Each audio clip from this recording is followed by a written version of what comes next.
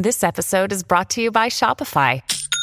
Forget the frustration of picking commerce platforms when you switch your business to Shopify, the global commerce platform that supercharges your selling wherever you sell. With Shopify, you'll harness the same intuitive features, trusted apps, and powerful analytics used by the world's leading brands. Sign up today for your $1 per month trial period at shopify.com/tech, all lowercase. That's shopify.com/tech.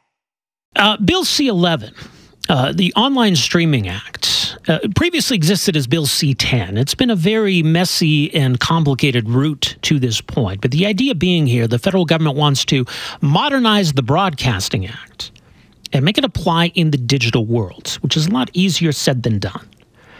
So the idea was that this would regulate platforms like Netflix, Spotify, YouTube, Disney Plus, etc., in much the same way that broadcasters are regulated in terms of contributing to Canadian content, minimum standards for Canadian content, etc. The problem the government has run into is how broad this all is. And despite assurances that this wouldn't include user-generated content, it's pretty clear that this will. Because, of course, those platforms are all regulated. Essentially, anyone putting content online falls under this. Now, there's a requirement that companies with annual revenues over $10 million register with the CRTC, and I believe the deadline is this month. And the Heritage Minister wants to see things move quite quickly here. Pascal Saint-Onge says there is no time for delay in enacting the Online Streaming Act. So what does that mean in practice? Well, joining us for some thoughts is someone who's been following all of this very closely. Michael Geist is Canada Research Chair in Internet and E-commerce Law at the University of Ottawa, where he's a professor of law. Michael Geist, great to have you with us here. Welcome to the program. Oh, my pleasure. Thanks for having me. Just a little detour here, Michael, on a serious issue. We were speaking earlier with B'nai B'rith Canada about some of the really ugly anti-Semitism we've seen manifesting, and one of the names that came up in the conversation was Laith Marouv. So at one point, it had actually been contracted by the government to do, anti-racism training, and turns out he's a pretty virulent anti-Semite himself. He's been kicked off of X or Twitter, but not before he was posting some awful stuff and targeting a number of individuals, yourself included. I just wanted to get your thoughts on, what it's been like encountering this kind of stuff and your reaction to his suspension from the platform. Right. Well, no, thanks for raising that. And listen, it's been a difficult month, more generally speaking, in Canada with what we've seen, just an enormous amount of anti-Semitism, and then deeply, deeply troubling to see that happen. And I think it's clear that words alone are not going to address these issues. With respect to Marouv, you're right, I was a target, and he's had one account suspended. There may be other accounts that are still active. But I think that there are, ongoing questions surrounding that individual in particular, because as you know, he did receive government funding, incredibly enough, as part of an anti-hate program. Yeah. Has not returned. None of that money has been recovered. In fact, he mocks those. It would suggest that they might even get the money back. No one's been held accountable. And from my end, even harder to explain is that the Heritage Minister at the time, Pablo Rodriguez, remained silent. And we now know, based on reporting from the Globe and Mail, that he lied to committee about what he knew and when he knew it. And I must admit, I just find it inexplicable that someone, couldn't speak out on this kind of individual, especially when the government itself funded it, and then saw fit not even to tell the truth about what he knew and when he knew it. It's deeply troubling. Yeah, no kidding. Well, let's talk about the current Heritage Minister. Pascal Saint-Onge has inherited, I guess, some of these messes, maybe we could call it, but, C-11 has passed, the Online Streaming Act. So where are we at in this process, first of all? Yeah, you're right. And I think the way you described it off the top as messy and complicated is a good one. It has now passed, and the last real step for the government was to provide a policy direction where it provides some guidance to the CRTC, which is charged with implementing the legislation and filling in many of the blanks. And there are many, many blanks that the government really kind of left it to the regulator to address. We'll get the first batch of those have either been decided or will be part of a hearing that is going to run for several weeks starting next week. But even after that, we're looking at many additional consultations. I think the CRTC identified as many as 9 would be required to deal with this issue. So when St. Ange says she wants to see things move quickly, there simply is no way to speed up the myriad of consultations that are required, and it really lies with the government that didn't fill in many of those blanks and left it to the CRTC to figure out. So I don't see how they can complain now that it's going to take a long time to actually figure out all the details that they kind of left for someone else to do. Right, and especially, too, I mean, the government's enlisted the CRTC to try to implement the Online News Act, and that's all up in the air. But the idea that you're going to dump all of this on the CRTC and then expect that things are going to happen quickly, well, it just doesn't work that way, does it?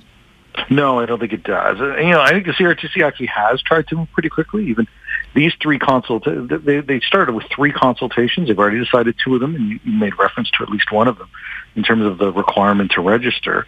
The next big one, which will involve, I think, deeper questions about potential contributions, about meaning of discoverability and the like, that's what's on deck right now. But the fact is the CRTC moved forward on that before even the final policy direction. And frankly, a lot of people thought that they really needed to wait for the government. So pretty clear the CRTC is trying to move quickly, but there's only so fast you can move if you're going to actually engage in real consultation, hear what people have to say, process it, come up with various decisions, and then you've got to launch further consultations to deal with this, which I have to say, all of which was readily apparent throughout the process. There were big promises being made by the government about how this was going to inject new money into film and TV production. But it was always obvious it was going to take at least a couple of years for the regulators to sort all this out. And so we're looking at 2025, 2026 before this tangibly really delivers anything. Let's imagine an alternate reality, going all the way back to C10, which is the previous manifestation of this bill, and the government went back to the drawing board. But imagine a situation where they stick to their promise that this is not going to affect user-generated content. Like, could something like this have been passed and implemented a long time ago? Absolutely, Robert. I mean, you make a really important point. This legislation, its predecessor, you mentioned it used to be called C10, it was well on its way to being passed. It was in what was known as the clause-by-clause review in the House of Commons, which means they had completed their hearings, the committee studying that bill, and now they were just going through the fine print, going through the various legislative pieces. This was back in April of 2021. It was clearly going to pass within just like a matter of weeks, and they would have rushed it through the Senate such that it could have been law more than 2 years ago. And yet it was the government that made the decision to remove the exception on user content. And that has played out, and that decision has played out now for years, because it ultimately meant that bill didn't pass. It meant the current bill, C11, did pass, but took a very long time because there was, I think, a lot of public concern about what they're doing. And while the government, continuously assured that the users were out, I think the policy direction effectively confirms that that simply wasn't the case. The fact that they needed a policy direction to seek to address this question of the inclusion of user content or podcasts, I think confirms the fact that it is in the legislation, and it's only by way of this policy direction that the CRTC may back off from regulating at least aspects of it. It's also the concern, and we were seeing it with C18, where Facebook has basically said, we're done. Meta, in terms of providing news to Canadians on a platform, Google might follow suit.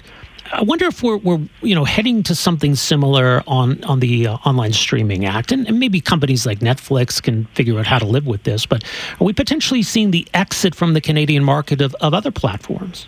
Yeah, that's a really interesting question, and I think it's still early days. I think that it is, because we just don't know what all of those obligations are. We know there are some groups that have see a huge pot of gold at the end of this Bill C11 rainbow. They're talking about literally $1 billion of new money a year. I don't know that that's realistic, but that's what they say the government promised them. So they want the CRTC to hold them to that. Mm-hmm. If that's the kind of outcome, then I think you will see companies engage in either two possibilities. One, they'll challenge the legislation and they'll argue that it's unconstitutional. And we've already seen, of course, on the Environmental Assessment Act, now on plastic bags and straws, government plans getting struck down, it's entirely possible this could go that route as well. And of course, if they say, you know what, we don't even want to go to that expense, I think you're right. We could see certainly some companies that are otherwise caught by the legislation simply make the decision that Canada's not worth the trouble, not worth the expense, and just exit the market and start blocking Canadian subscribers.